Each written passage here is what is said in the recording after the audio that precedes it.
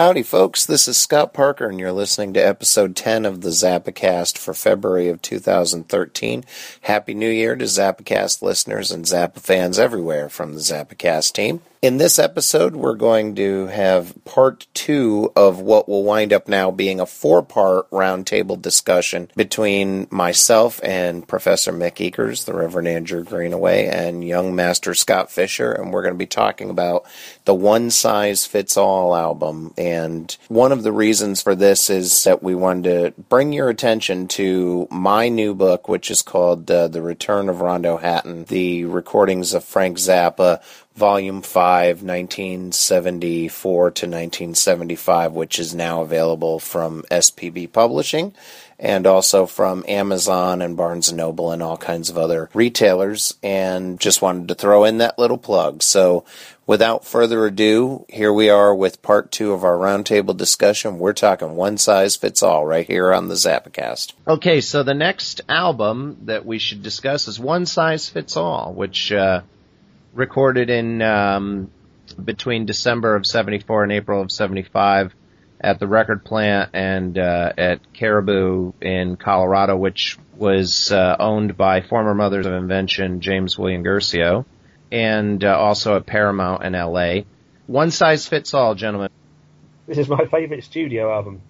I was just thinking about the Roxy album. Is that where Frank got the bug for, throughout the 80s and the late 70s, he was pretty much used in the venues as a studio, wasn't he? Most of his recordings were based on live recordings. The Shaky Booty is an obvious example. I just wondered if Roxy was the one where he thought, I can play, I can put together musicians who can play that well. I might as well just record it and forget about studios. It's interesting that he did then go to the studio to record One Size Fits All, and but then Bongo's a live album, parts of Zoot Allures are live. Yep. Zap were in New York, Shaky Booty. There's all obviously the contractual, the Warner Brothers albums, the Sleeplets, and that obviously just bits and pieces recorded throughout that period, aren't they? As and when. Yeah, I guess Roxy must have been the first time that he'd used it in that kind of way, because he had overdubbed live recordings before. Yeah. Notably a piece like Tears, or a song like Tears Began to Fall on the Pencil Front album. That was obviously overdubbed in the backing vocals. You can hear it at the end. But yeah, I think you're right, and that was held over into One Size Fits All. So you have pieces that at least in part are recorded live, like notably the guitar solos in Inca Roads. Inca Roads, yeah. And let's see, was the guitar solo in Florentine Pogan recorded in that way? Let's see. I gotta look here. Oh no, that was all basic track. That's all from the KCET Token of Extreme special. Yeah. But yeah, they I can't remember if there's a lot of overdubs on that material as far as the KCET stuff goes. There obviously are some, but he did have good, probably 16-track tapes of that material. So I think that was beneficial to him. But One Size Fits All, yeah, it's definitely. I would. This is if I was asked to what my favourite Zappa albums are, it's Hot Rats and One Size Fits All will always be in the top 3. But yeah, One Size Fits All is always there. And like most people, I think you're right on that, Andrew. Yeah. On a daily basis. Certainly in the top 10 anyway. Yeah, well, top 5 easy. Top 5 probably. Sorry, I'm back online now and I know where I am again, but I can remember when I first heard Inca Roads, and again my jaw just dropped. Yeah. At what was going on there and the way the vocals were happening, and then going into that one of my favourite guitar solos ever. Mind blowing track, that one. It's not a duff track on there, really, is there? I wouldn't have said. Not really. What's a better guitar solo though, the Helsinki one that's on the album, or the KCET solo that's on Dubroom Special, I believe, for Inca Roads? Do you think he made the right choice by not using that original solo? I don't know. Well, Inca Roads as it is now, it's just, again, it's one of those tracks that I just sort of know, and it's part of my DNA, and I can't think anything would improve it, really. Yeah, I think you're right about that. Inca Road's just one of those obviously monstrous songs. So, you just can't, it evolved quite a bit. Probably over a year being played on stage, it had evolved quite a bit, but, I would think that would have been one of the harder pieces for Ruth to play, because Frank was always, if you listen to show tapes from the time, he would quite often go after her for not playing it correctly. So, I'm not sure that I usually can hear much difference, but, he didn't seem to think that she played it. Although he obviously had a great deal of affection for Ruth, he didn't feel that she played Inca Roads in particular, very well, or consistently, I guess. But who could blame her? It's a pretty difficult piece to play, to put it mildly. What was your first experience of One Size Fits All, Professor? You bought the time, I'm sure. I bought it at the time on vinyl. I cannot actually remember. I just remember being amazed by it and playing it an awful lot. I think I'd got a new hi-fi at the time as well, which made it one of the albums I would always use to sort of demonstrate to my friends, look, I've got these new JBL speakers, listen to this. And so I did that. But the exact circumstance of how I came to buy it, I would have just seen it coming, gone down to my local record shop and bought it probably as soon as it came out. Yeah, I believe that, again, it was in the Old Masters Box 3. But I'd actually already heard a lot of the stuff prior to that just from bootlegs. I'll say it here and now. I'd heard a lot of the stuff on, from things like the Mystery Box bootleg and stuff like that prior to that, or bootleg videos that I'd gotten and all that stuff. So, yeah, it's a monstrously good album, as they say, and it's a lot of people's favorite band, the Fall 74 band, the kind of slimmed down version of the Roxy Group. That's a lot of people's favorite band. Really nice to hear Johnny Watson on it as well. Yeah, it's nice to have him, make a cameo. My favorite band will probably always be the original Mothers of Invention. It's just, that's the first stuff that I listen to. But yeah, that, if somebody were to say that the Fall 74 band that recorded One Size Fits All was the greatest Zappa lineup ever, it would be hard to argue with that. And they obviously liked each other. How these, probably the best band, and you think about the 98 band, really good band, but they didn't have that same interplay, like you say. They weren't all friends. It was just that they were hired musicians. Whereas the Roxy band, they did seem more of a unit that were, like you say. I would think they probably got on better than the original Mothers did. Yeah. Although the original Mothers had sort of, maybe Motorhead and everyone had fun together, but I think there was probably still tension between the band and Frank that there wasn't in this band, because everybody knew what they were doing. Nobody had a real attitude. Nobody thought they were part of a band. They knew they'd been hired for a long-term contract, and so it was a different attitude. So everyone was just quite happy to go with it. There was no worry about getting sacked, Although different sort of thing. Frank did argue, though, that, and it always baffled me, but he would say that they were a very boring lineup for him. That he argued that they were always playing chess, and he always tried to yes. them. Is that pajama? Isn't that where Pajama People comes from? Yeah, that's right. That's exactly right. Yeah. Yep. I thought, that's absolutely true. I think Frank did not necessarily like the the kind of the more boring. He wanted it to be more lively, I guess. I don't know. I guess you're right about that. Like, as far as if you're comparing them to the 88 band or any of those other bands, I mean, Frank, generally speaking, would have the best time with people that A, he genuinely liked, obviously, but B, that would make life interesting on the road. The 88 band tended to make life interesting for Frank, sometimes for all the wrong reasons, as you well know, Andrew, the author of Zappa the Hard Way, now available in paperback. And an ebook soon as well. An ebook? Is it an ebook now? Not yet. Soon. Very soon. Oh, good. Well, I'll get it for the Nook then. But, people wonder why, Frank would release so much material from a band like the 1984 band. I think it was just because he enjoyed the tour. He had really good personal interplay with the musicians, and for the most part, and enjoyed.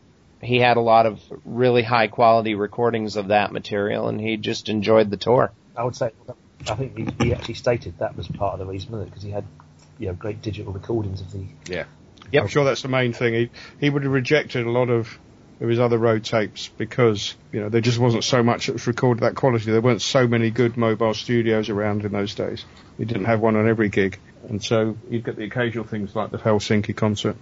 And that was recorded fairly primitively, I think, as well. Yeah, was that 16 or something? Probably 8-track, maybe? 16 track. 16 track. Yeah. Yeah, it was fairly, a good live recording, but fairly primitive by those standards. Yeah, he mentions on the sleeve notes the equipment was always breaking down, full of hums and buzzes. Yeah. Yeah, it's true. If you listen to a lot of the live tapes from that period, they always had problems with the PA. They always had problems with the monitors. And I guess in the case of a piece like Inca Roads, Ruth appears, at least on the live tapes, to have a lot of problems hearing what was going on stage because of the poor monitors that they had. There were always adjustments being made in mid-show and stuff like that. Stuff you would never hear about today. And it's almost a shame, I miss the days when people would ask for the monitors to be turned up. But that's just me. Yeah, no, you're right. Everyone's got their own mix in their own little headphones now anyway. Their own total personal mix and their own personal monitor mixer usually. Yeah, doesn't that destroy improvisation to a certain extent? I think it's got to really mess up the dynamics. If you're listening to your own mix and you're kind of in your own world. Yeah. Everyone thinks they're the soloist because they'll make themselves the loudest instrument in the mix. I think it's not good. People have said the Grateful Dead went to pieces when they went to in-ear monitors. Yeah, that's what I'm referring to specifically. Yeah. And I think to a certain extent that's true. Mr. Fisher, what was your initial encounter with One Size Fits All?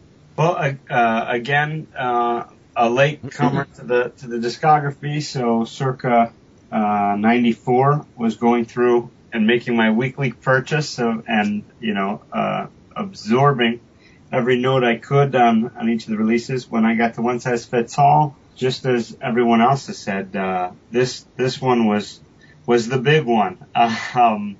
I would definitely agree with Andrew. This is my favorite studio release. And it's funny to distinguish with Frank between live and studio, because as we talked about, Roxy or even Fillmore, them being live albums, we could talk about the studio moments. And just with this album, we could talk about the live moments that occur. So it gets a bit incestuous.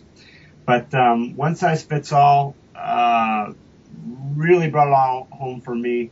And Inca Roads, that first track in particular, to me, once again, to branch outside of Zappa, it's not only my favorite Frank tune, it's my favorite tune. It has everything for me. I'm a big sci-fi alien geek, so I love the content. And I'm really big into vocals and singing, and so the melody and the way in which George executes that just blows me away. I love it. I love the never-ending phrasing in a sentence and how it's just such a long run-on sentence.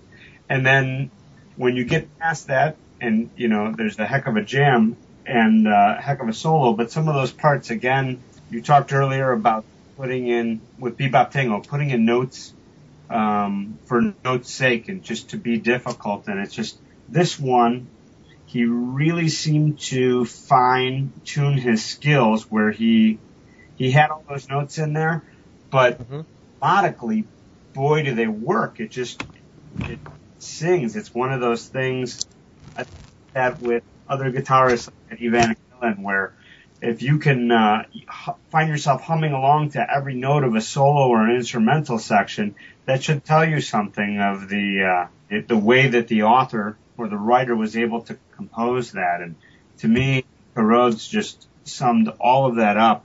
and when he talks on, what was it, Zappa New York, and refers to this being one of his, worst selling albums, it just boggles my mind. It proves that, I remember reading that. I was amazed by that. right, it proves that it doesn't all have to do with commercial potential, is that it doesn't mean much when this album means so much to me personally.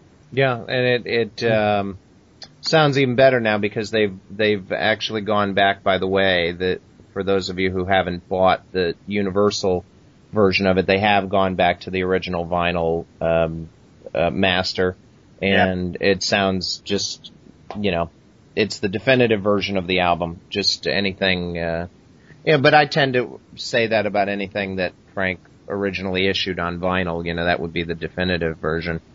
And also, by the way, the Inca Roads lyric was apparently inspired by the book Chariots of the Gods by Eric von Daniken. So that's which kind of lays it all out there. The idea that these aliens may have landed in the Andes for for reasons unknown. That's pretty much what the inspiration for that.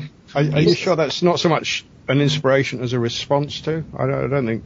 Well, it might be a response. I think Frank's been very be satirical about New Age people believing all this stuff. I believe. Yeah, it's interesting. He was actually, I don't think he was an Eric Daniken fan. Oh no! See, I would think. Yeah, you're probably right about that. Given that, I always just took it as sort of face value, but you're probably right about that. It's a response. I think not. I think this is definitely a response to all the New Age California people who were buying this stuff. Yeah, see, I don't remember the book. I'm not disillusioning anyone there. Oh no. I actually don't remember the book when it came out, so I was a bit young. But I heard of the book later. But I think you're probably right about that. Did Frank actually read it though? Because he in other interviews he claims that he wasn't a big reader, didn't used to read much. I think Gail's the reader, isn't she, in the family? Yeah, I'm sure. Yeah, I think you're right about that. I don't know. Well, it wouldn't surprise me that Gail read it, but.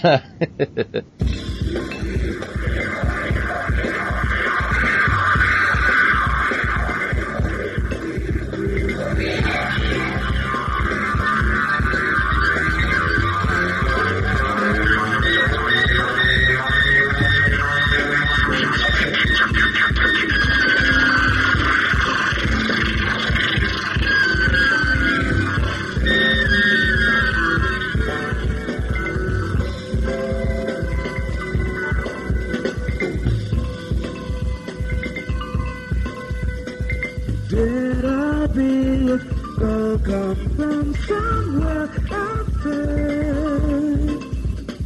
just pulling to the Andes. Was it round and did it have a motor, or was it something different?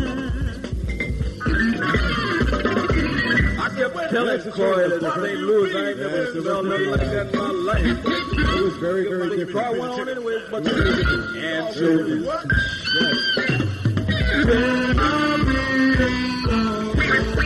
get up the vehicle, fly along the mountain and find a place to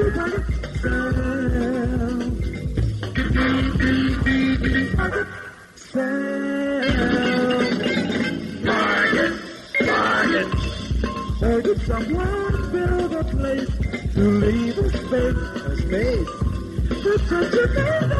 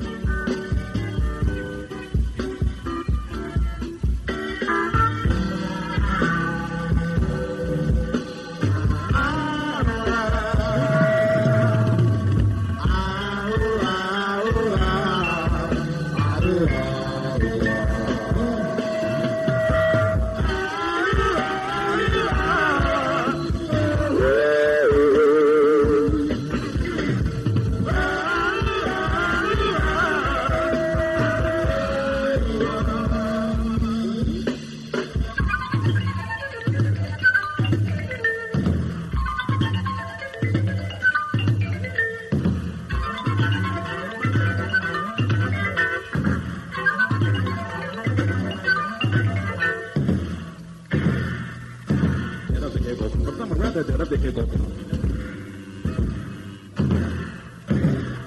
rather the Indians were on the bell.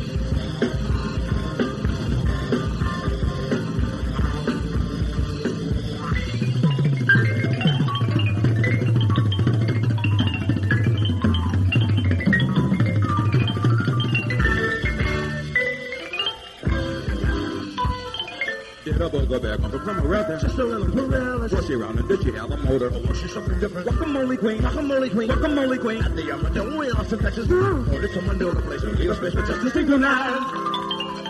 Justice Day. On route. Get up, go back on the plumber out there. Get up, go back on the plumber out there. The deacon is for Saturday.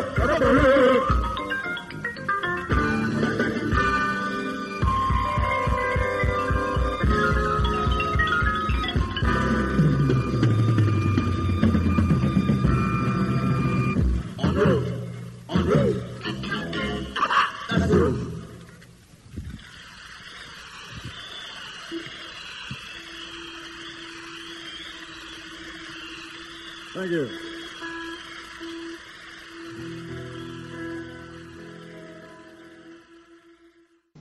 Can't Afford No Shoes, which was originally called Ralph Stuffs His Shoes. Does anybody happen to know what it was with Ralph's shoes that was so interesting? I didn't know that. I don't know if anybody's ever asked anybody in the band. There was sort of a running joke in the Fall 74 band about Ralph Humphrey, and these jokes would generally be aimed at Chester. But I can't really, the humor obviously the band got a kick out of sort of saying things about Ralph like that, but I'd never been able to figure out what Ralph Stuffs His Shoes was about. But later on it became Can't Afford No Shoes. You know, that's contrast and relief, right? Between Inca Roads and Sofa. Yeah, more straight ahead.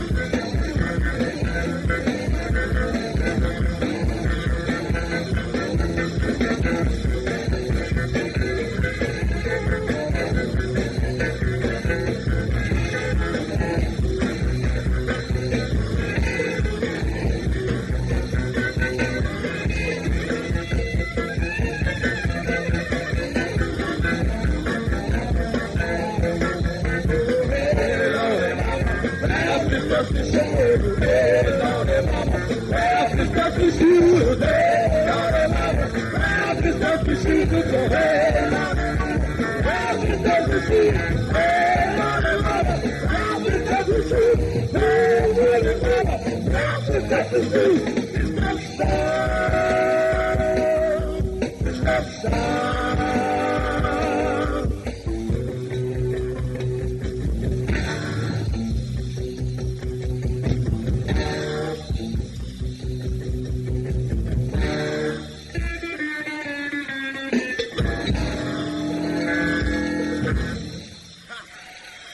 you.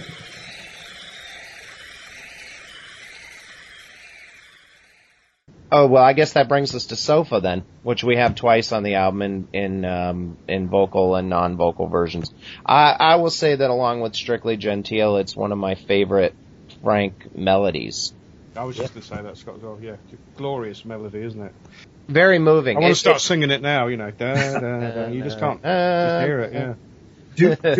Do any of the rest of you find it odd that this album, with having all the imagery that Cal did, along with Frank's guidance, with the front cover, with the sofa, and going back to those old Flo and Eddie days where they actually had so much more theater and so much more of a story based around the sofa, and all of that kind of disappeared by the time it got to this album. How do you mean?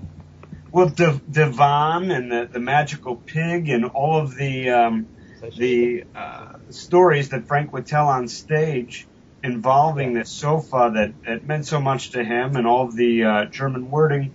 And by the time that it finally reached its studio or its quote unquote official release, I hate to use the word diluted because sofa is, as we all know, a work of art, but it's diluted to an instrumental version and our German lyrics, but so many of those, the floor bedecking lyrics that we know from the bootlegs over the years, a lot of that, and Stick It Out later in Joe's Garage, got lost along the way. Yeah, it's interesting because it has been, and I've seen this in at least one book, suggest maybe it was I don't know if it was the Miles book, trying to think of what book it was, but suggested that maybe Frank felt that, and I have no idea what the basis for thinking this would be, that maybe the Devon material was too blasphemous, perhaps, and that it brought a lot of the Winter 71 misfortunes upon him. I read that somewhere once. But in Frank's career, did he ever seem that concerned about blasphemy? No, not really. I can't believe that, really. Yeah, somebody put that in a book. And that always, it's interesting that he never did put that piece out, even though he had, an entire version of the Devon Suite that he could have used in, say, the stage series. He only used the beginning of it. Once Upon a Time. It's interesting. You say, he was sensitive to things. going back to the Roxy, Dickie's Such an Arsehole. We didn't release that for years, did he? So, there were moments where he suddenly thought, maybe I shouldn't release that. Maybe, But I guess his long-term plan was to get it all out at some point. Yeah, I think so. Well, he did authorize a version of that suite to be released in the Beat the Boots series. That did come out during his lifetime, but. Yeah, just a little interesting aside. I once read that in a book that apparently, maybe Frank felt that his ill fortune might have been due to that. It's a little silly to think about, but there you go. I find that very hard to believe, I think. Yeah, I've always had a hard time wrapping my brain around that stuff, considering, certainly... Frank wasn't one on thinking of divine retribution, I don't think. No, not much. For those of you in the audience who happen to speak German. And if you do happen to speak German, after this piece, you'll probably regret it.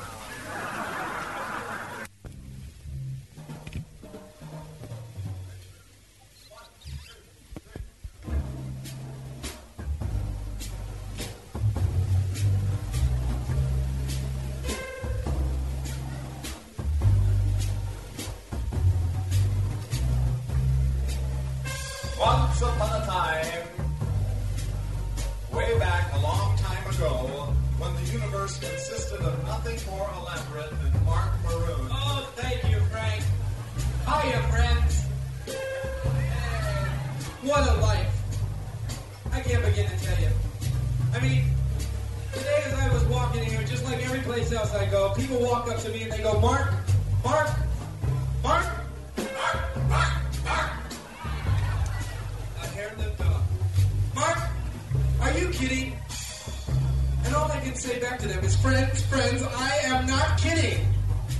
I feel great. I mean, I'm portly, and I'm maroon. What else could you ask for? Can anybody here in this audience, in our vast audience back there, even you in the cheap seats, can you guess what I am? No, we can't guess what you are. We can't guess what you are. Well, then I'll give each and every one of you some clues. Clue number one, and I've already given this away. I am portly, clue number one. I am portly. I am clue number one. I still don't know who you are. Okay, then I'll give you clue number two, and this is very important to the girls in the audience.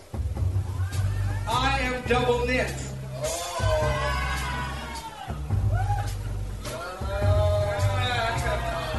I stretch. And clue number three. Still don't know who you are, though. Well, I was going to give you the clue anyway. Doesn't matter with a response like that. Clue number three. And these are for the people standing right in front of the vocal PA mic. Ich bin maroon. Oh, I get it. You say so. Once upon a time, way back a long time ago, way back when the universe consisted of nothing more elaborate than Mark Maroon trying to convince each and every member of this audience here tonight that he was nothing more, nothing less than a fat maroon sofa suspended in the midst of a vast emptiness. A light shineth down from heaven. And who should appear but the good Lord himself and his faithful Saint Bernard, Wendell.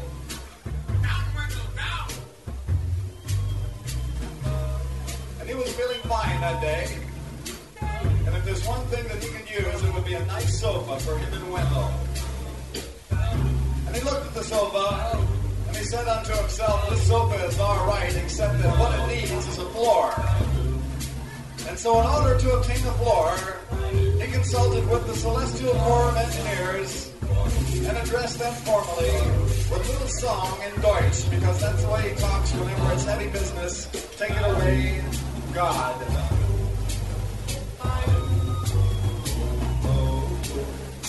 Give zu mir etwas aus Bodenbelag unter diesem fetten, fließenden Sofa. Everybody! Give zu mir etwas aus Bodenbelag unter diesem fetten, fließenden Sofa. And of course that means give unto me a bit of flooring underneath of this fat floating sofa. And sure enough, hordes of oak appeared throughout the emptiness as far as vision permits, stretching all the way from Fondue Central up on top of the hill, right down to the front door of the Excelsior Hotel. And the Lord proceeded to deliver unto the sofa a brief lecture that would set forth in specific language the sum total of all of their future relationships, including options, with an electric clarinet.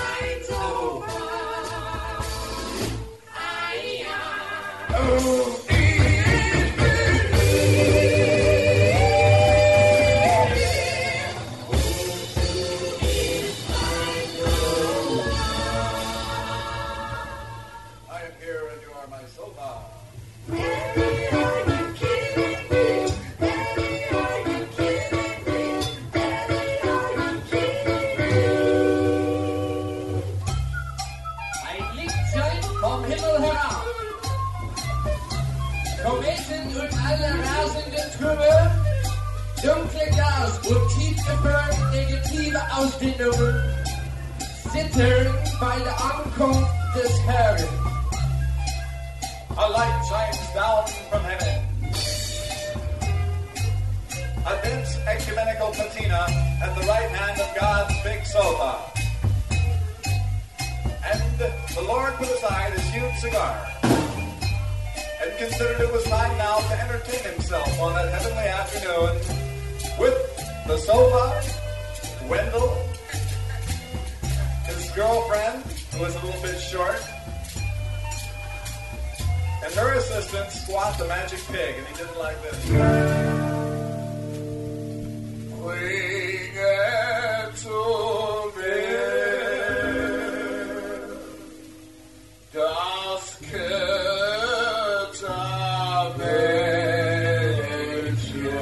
Bring unto me the short girl. Und zwar das magische Schwein. And Squat the Magic Pig and the big light, because we're going to make a home movie.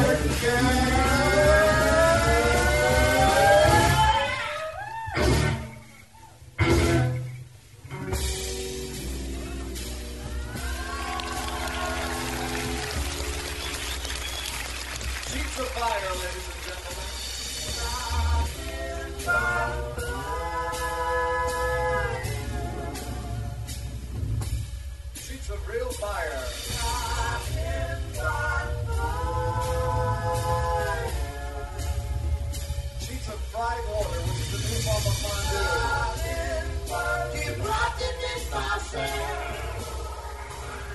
And the Lord causeth the short girl to kneel and to make mysterious gestures near the reproductive orifice of the squat, the magic pig, and proceeded to broadcast her pure, sweet voice throughout his greatest new PA system, all over the Alps and everything.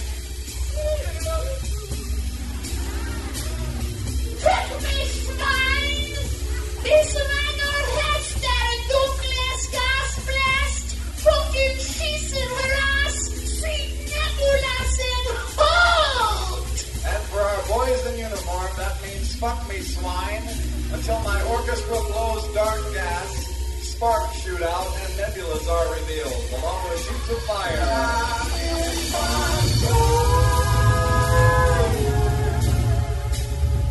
Sheets of fried wallow.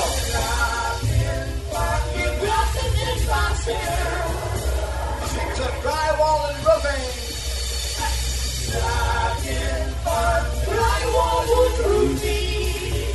Sheets of large, deep-fried rumba.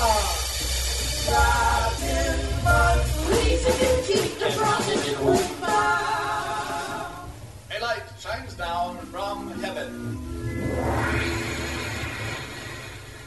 A dense ecumenical bandana at the right hand of God's big rumba.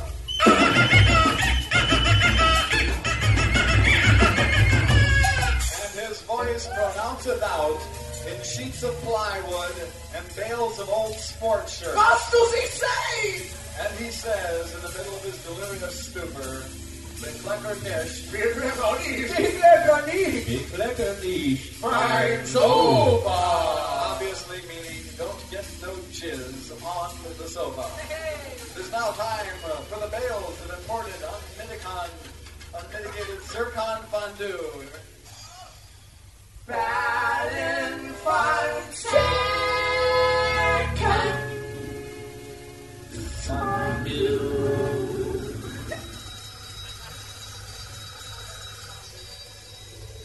Und auf dem Sporthemden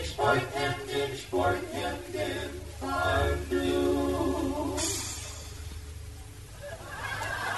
Laden von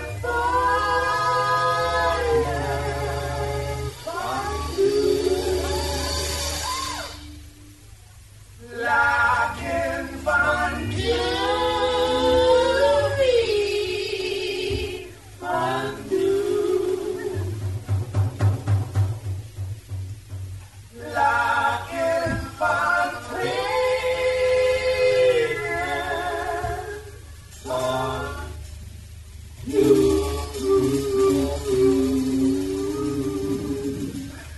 Laken von Katalogen, die kleinste Spritzen.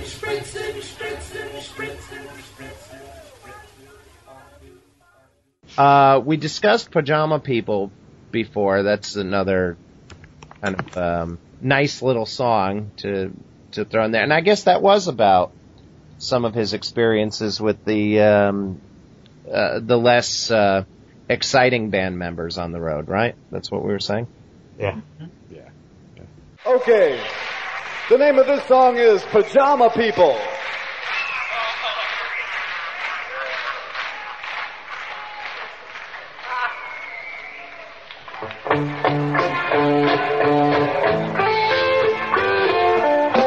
Oh, yeah.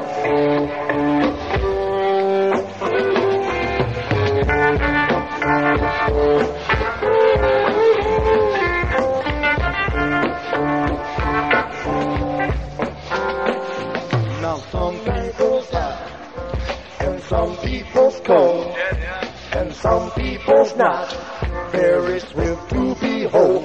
I tell you, some people do it, and some see right through it, but some wear pajamas, if only they knew it. The pajama people are boring me to pieces. They make me feel like I am losing my mind. They all got flannel up and down them, a little trapdoor back behind them, and some cozy little phrase on their mind. They all pajama people. pajama people. Lord, they make you sleepy with the things they might say. Pajama people. Pajama people.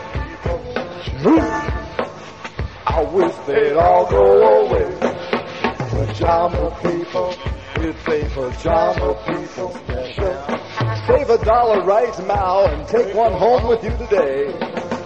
Pajama people. Wow. Pajama people, people. Wrap them up, roll them out, get them out of my way.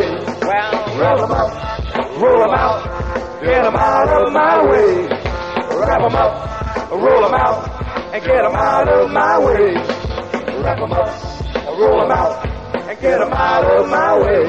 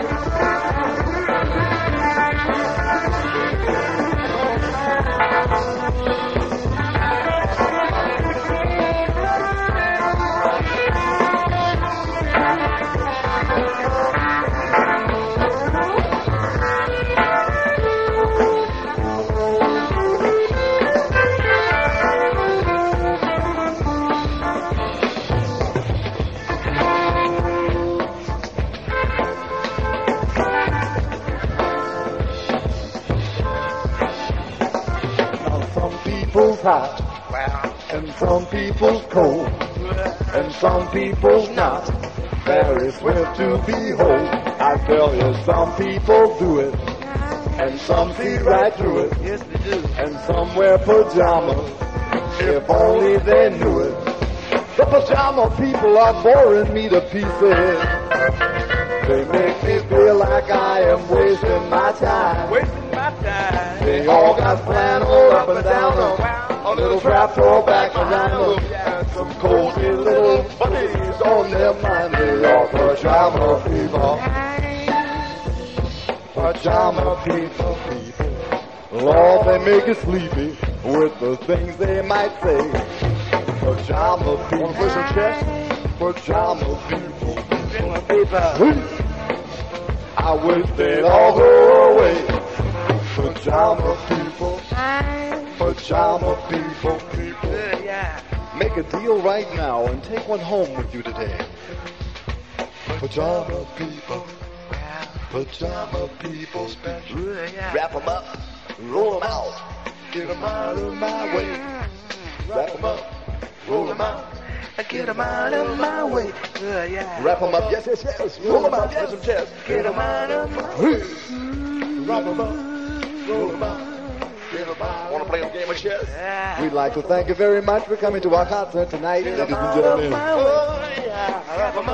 It has been Ruth Underwood's great pleasure to play all of her little machinery for you. Napoleon Murphy Crockett had a wonderful time clapping his hands, playing the saxophone and jumping all over the stage. Chester Thompson smiled 3 times and played a drum solo. Tom Fowler hopes that he's going to get some nookie tonight and enjoy playing the bass for you. Meanwhile, George the Tush Duke lives in fear of the next Great Dane to run next to him. Thank you very much for coming to the show. We hope you enjoyed it. What can I say? We hope you enjoyed it. What can I say? We hope you enjoyed it. What can I say? What can I say? I can't say anything. Can't sing anything either. So tonight. So what can I say? What can I say? What can I say? Lord, Lord, Lord. Lord, Lord, Lord. Well, Lord, Lord, Lord. Lord, Lord, Lord.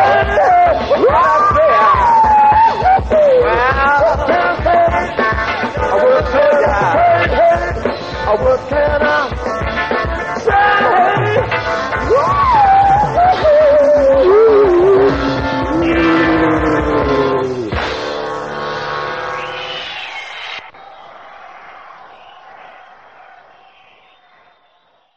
And then that leads into Florentine Pogan, one of my favorite songs. Just a killer riff, and I have very little idea what it's supposed to be about, but, you know. Biscuit was the inspiration, wasn't it, supposedly? Biscuit.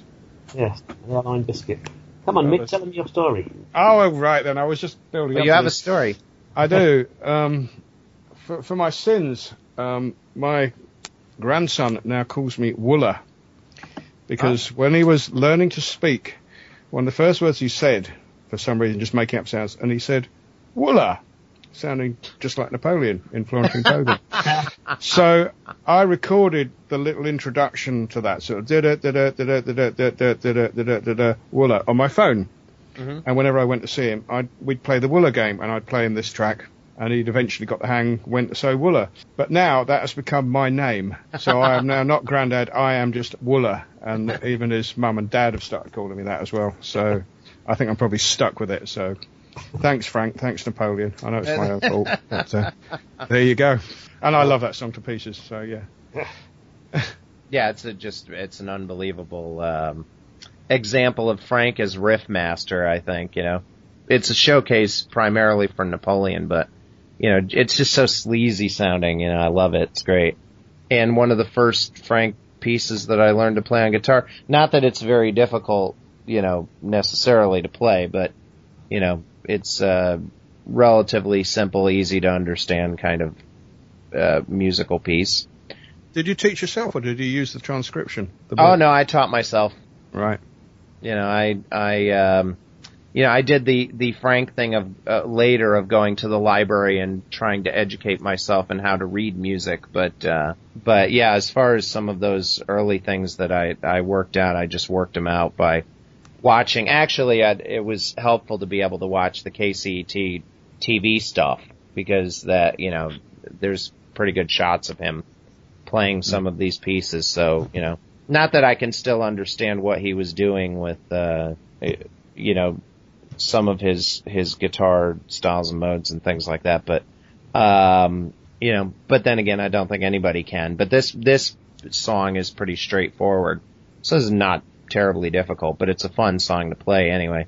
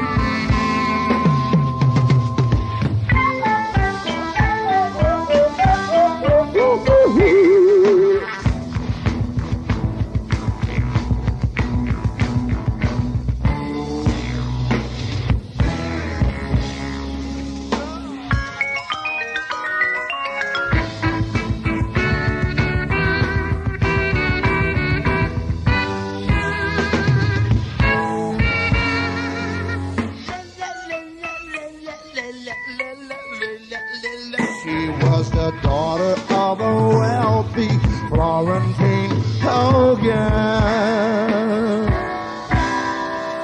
Freedom and weep was her Rochester-born slogan.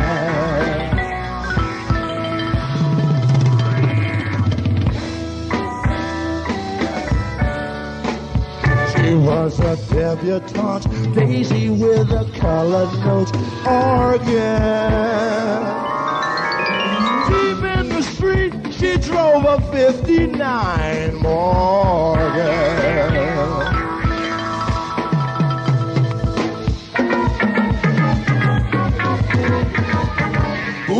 That's the kind of step she takes when her heart breaks,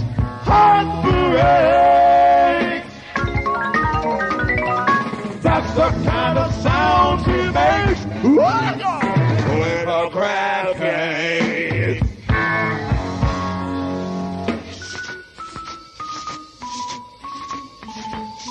She didn't like it when her fan belt shrunk and got shorter. Ointment.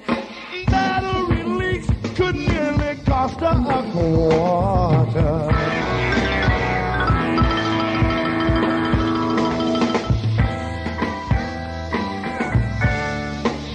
She didn't want to go home and watch the pestle go mortar.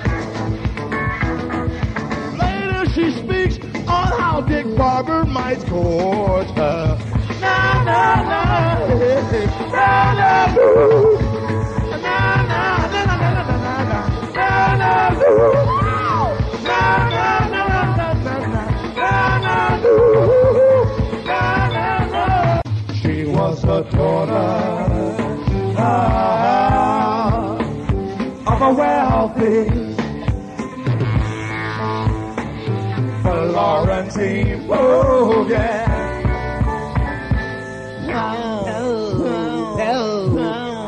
Yeah, yeah, yeah.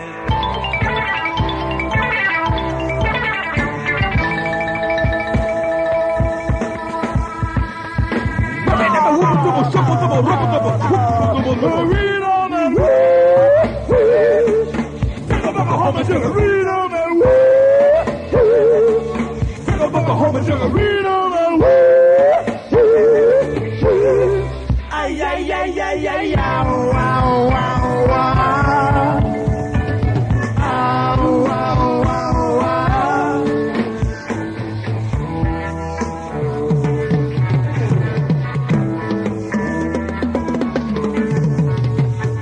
Chester's gorilla. She go, oink. Chester's gorilla. She go, quack. Chester's gorilla. She go, ooh. Chester's gorilla. She go.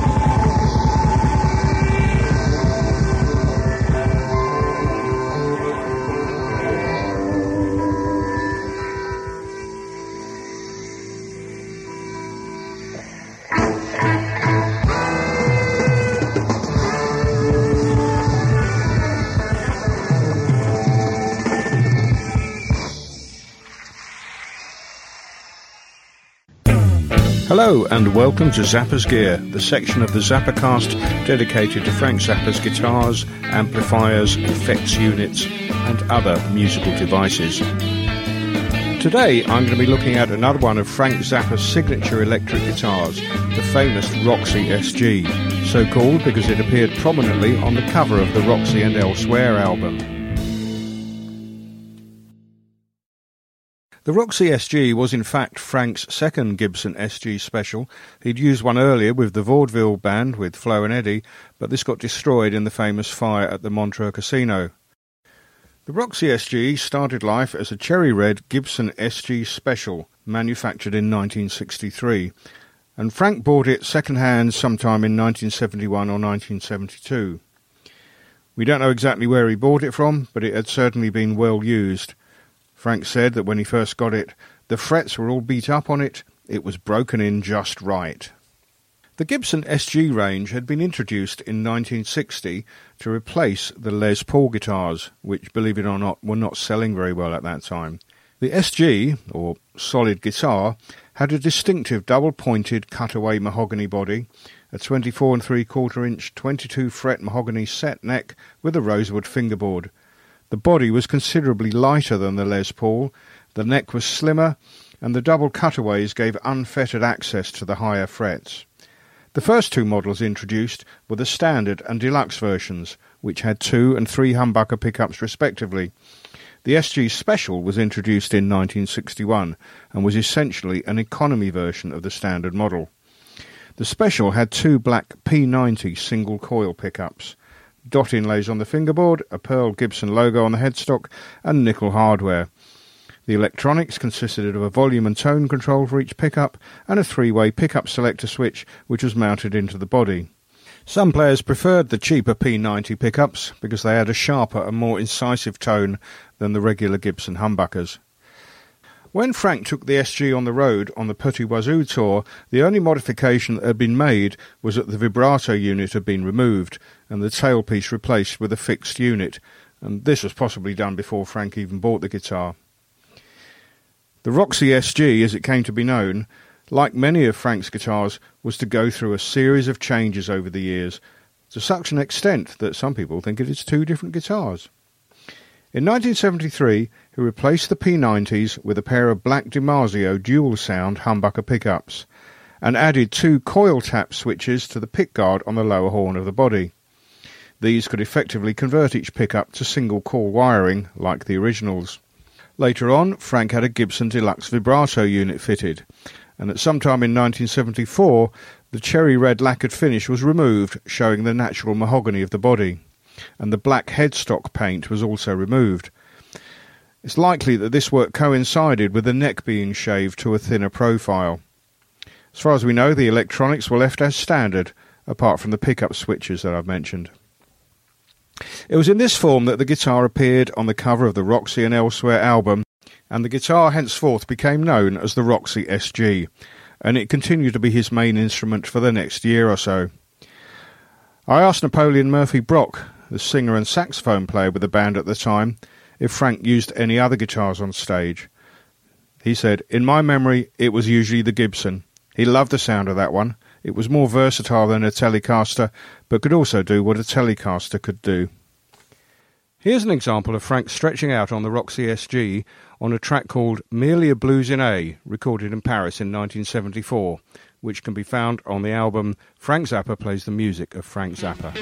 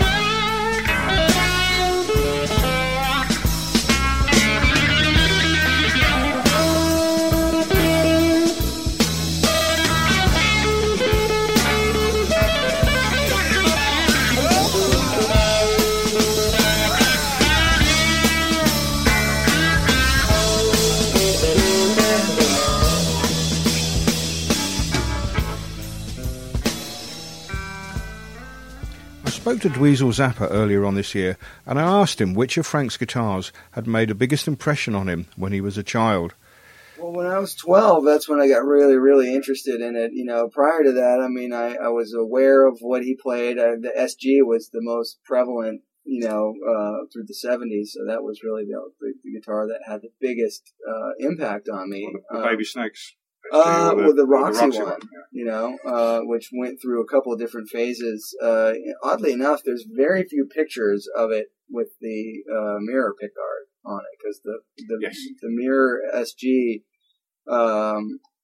you know, I mean, I don't think I've ever even seen any photos of him playing it with the mirror. No, I've seen about one picture, and it's the thing is, the whole guitar has mirror on the front of it, you know, so. But it is the Roxy guitar, because apparently TWA had damaged the guitar and it had a crack through the body and all this stuff, and so he put a mirror pickguard over the thing. You know, and he stopped playing that one because he said it wouldn't stay in tune anymore. But that was the one that I saw him play the most before it got the mirror pickguard, and then I don't really remember seeing him play it with the mirror pickguard too much. I mean, but it was always around at the studio. As Dweezil said, the guitar was badly damaged by an airline company, and Frank had an acrylic mirror scratch plate fitted which covered the whole of the front of the body. At the same time, the electronics and hardware were upgraded to Frank Zappa's typical 1980s preferences. A new twin battery compartment was built in, fitted with a plain black plastic cover. The vibrato unit was removed, and a fixed tailpiece and harmonica-style bridge were fitted. The original tuners were replaced with sealed shallow units, and the black DiMarzios replaced with two white humbuckers, probably custom-wound Seymour Duncan models. The active electronics consisted of two parametric EQs for the bridge and neck pickups, a master volume, and what looks like a blend control. There's a small on-off switch for the EQ circuit, and a large pickup selector switch with a star surround. Back in January this year, Dweezil told me that he'd been talking to Gibson about the possibility of them making a signature copy of the guitar, and it appears this has finally come to fruition. Gibson had produced the initial prototype in pretty much exactly the same state as it was on the cover of the Roxy and Elsewhere album, and Dweezil is going to be road testing the guitar on his current ZPZ tour. From the photographs I've seen, it looks a very handsome instrument indeed. So let's hope that they finally make it into production and you'll be able to see a copy at your local guitar shop sometime next year. Well, that's just about enough from me for this edition of the Zappacast, so I'll hand you back to Scott and Andrew. If this sort of thing is interesting to you, please do check out the Zappa's Gear website, dedicated to the Zappa's Gear book that I'm currently writing. That's at zappasgear.com, and you can also follow Zappa's Gear on Twitter. Okay, guys, one more time for the world.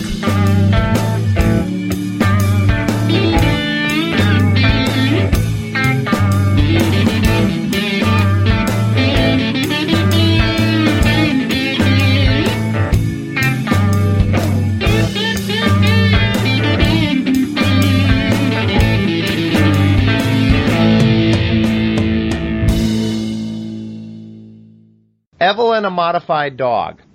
Just a little piece, except it does use ARF, of course. ARF, yes. Yeah, that's another one of my personal favorites off of the album. Just Frank's ability with words to describe albeit an obtuse scene. Just one of those ones that on your first listen you have no clue what he's talking about, and after years and years of listening to it, just what a great vision through the eye of a dog. You know? Yeah. I always associate it, maybe it's because I came into the picture so late, but I always associate it with the dog on the cover of Them or Us. Just you know. Yeah, I wonder if he was familiar with the guy's art before he used it on those albums, because it's 3 albums, isn't it? Have the Francesco, yeah, yeah, Francesco, and what would be the other one? Perfect Stranger. Perfect Stranger. Yeah, you're right. It's got that same vibe, you know. Isn't it on the Old Masters as well, or the? Yes, as a matter. Yeah, same guy did the Old Master stuff. It has that same vibe. I don't know. It could be a conceptual continuity unit, I suppose. I've always assumed the dog on Francesco was called Evelyn. You know, I thought, that's what Evelyn looks like. It's called Patricia. Oh, that's right. Patricia. Patricia, isn't it? Yeah. Learning something new here. Evelyn, a modified dog, viewed the quivering fringe of a special doily, draped across the piano with some surprise. In the darkened room where the chairs dismayed and the horrible curtains muffled the rain, she could hardly believe her eyes. A curious breeze, a garlic breath which sounded like a snore, somewhere near the Steinway or even from within, had caused the doily fringe to waft and tremble in the gloom. Evelyn, the dog, having undergone further modification, pondered the significance of short-person behavior in pedal-depressed, panchromatic resonance, and other highly ambient domains. Arf, she said. One of my all-time favorite Frank Zappa songs, San Bernardino, which features Johnny Guitar Watson. And Captain Beefheart. And Captain Beefheart. Bloodshot Rollin' Red. Yeah. On harmonica. Obviously, another piece that, another lyric that looks back on his time perhaps less fondly in Tank C. You know, I wasn't aware of Captain Beefheart, Andrew. Where's plays harmonica. Yep. Under Bloodshot Rollin' Red. Oh, again, due to the label restrictions, he changed his name? Yeah. Yep. I never picked up on that. Yeah, well, isn't that interesting, though, that he could appear on Bongo Fury under his own name? And that was maybe, 4 months later that album came out?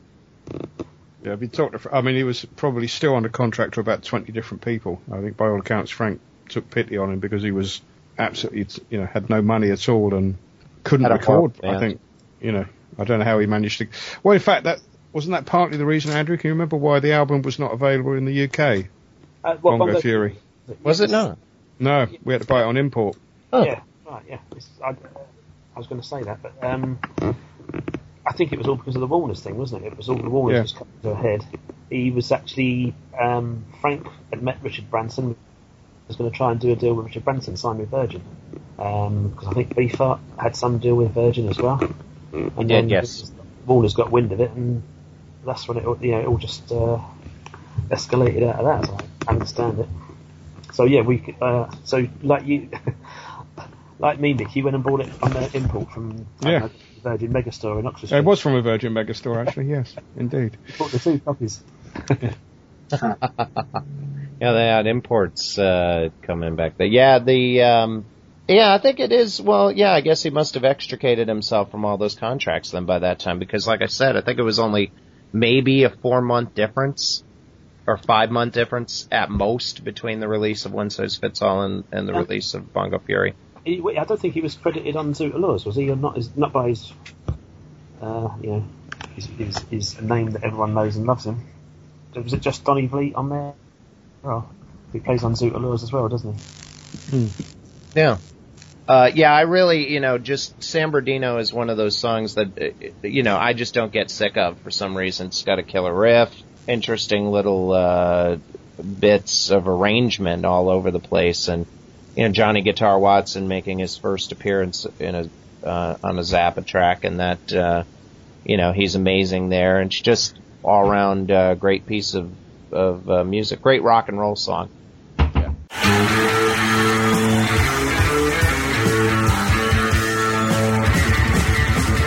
lives in Mojave in a Winnebago.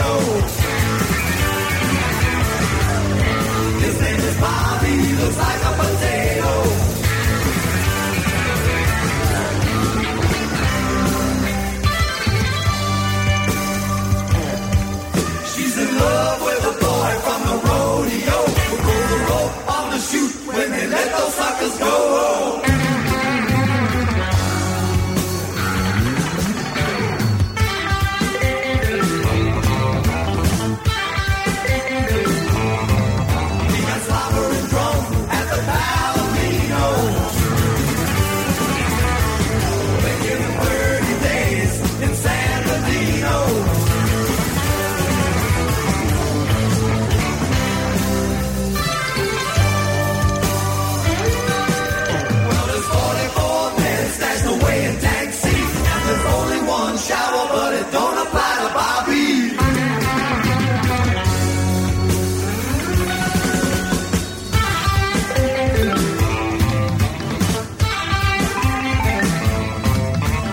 You might think they're dumb and lonely, but you're wrong, 'cause the load is strong.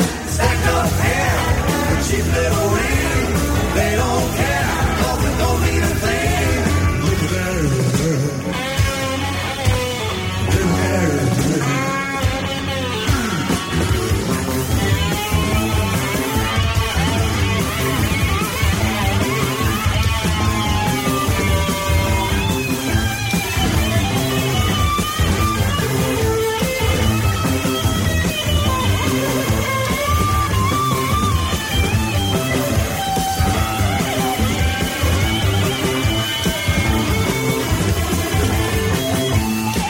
This way that they can feel out on the highway, rolling a reload. She's a tootsie, she's for real. Trailer Park Heaven is a real good deal. Real good deal, real good deal, real good deal, real good deal.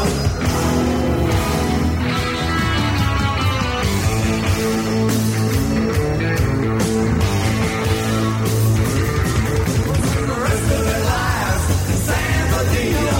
The rest of their lives down in San Bernardino.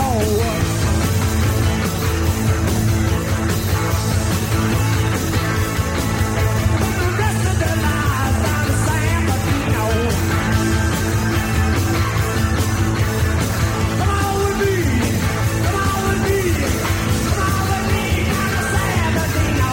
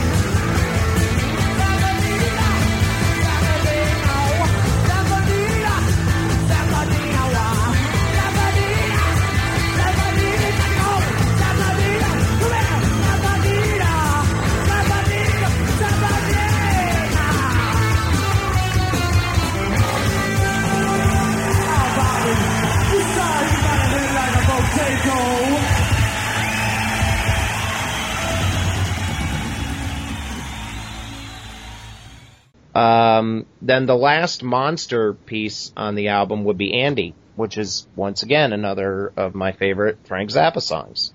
Gentlemen, I present to you Andy. Yeah, it's like we're saying, Inca Roads, Florentine Pogan and Andy, every cover band plays those songs. It's just, we've talked about every track as being our favourite or something. It's just, Yeah. An album, 3 songs like that, plus Sofa, plus San Bernardino, Mm-hmm. What can you say?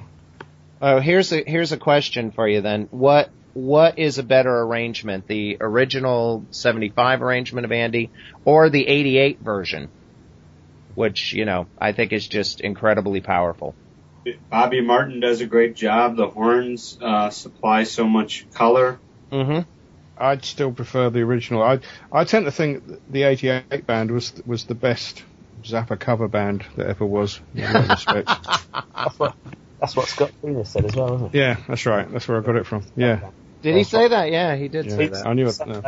People complaining, made comments about Supper Plays Supper, and he said, well, that's all we were, really. We were just a cover band under Frank's guidance. Oh, that's funny. Yeah, there's a typical bit of Tunis humor for you. But, well, basically, I guess it's probably true, but I still think the 88 band had a tremendous feel, and I love listening to the stuff. But yeah, as far as going into deep catalog and all that kind of stuff, yeah, probably more retrospective, I guess, the 88 band would be, in terms of their repertoire.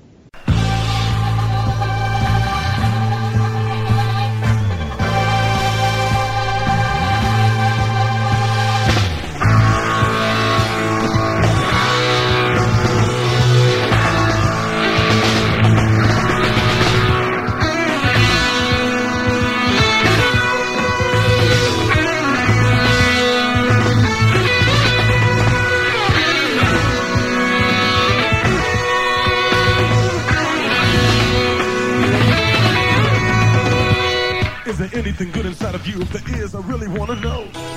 Is there anything good inside of you? If there is, I really want to know. Is there anything good inside of you? If there is, I really want to know. Is there anything good inside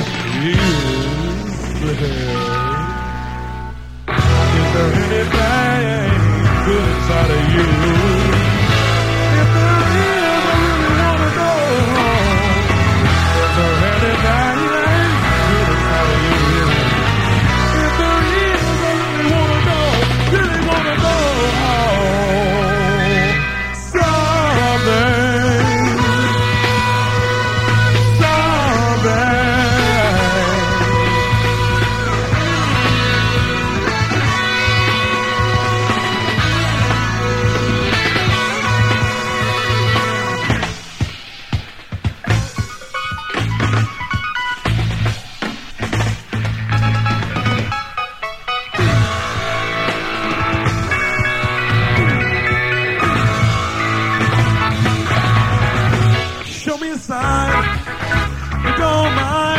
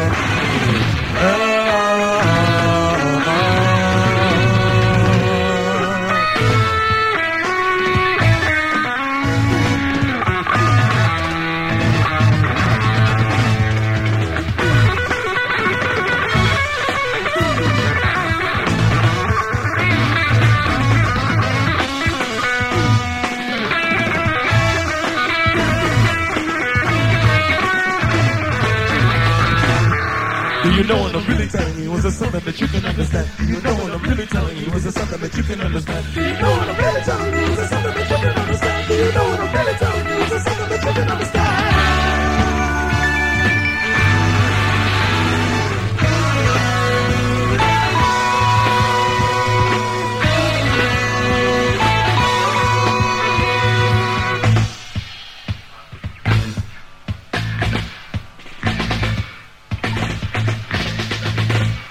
Divine, had a long ride.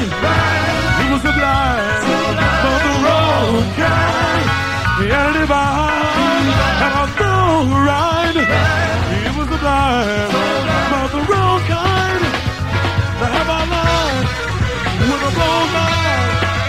gonna waste my time on the road side. And how about life on the road side? Gonna waste my time on the road side. Oh, Andy,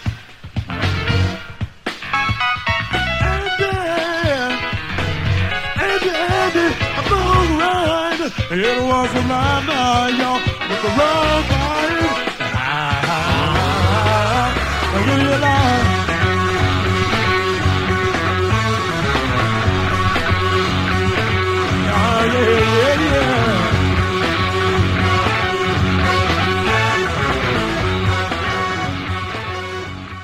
And that's our show. Join us again next time where we'll be discussing the Bongo Fury album. Just wanted to give you a quick wrap up on what you heard in this episode. We heard Inca Roads and Can't Afford No Shoes from the concert on September 25th, 1974 at the Konserthuset in Gothenburg, Sweden.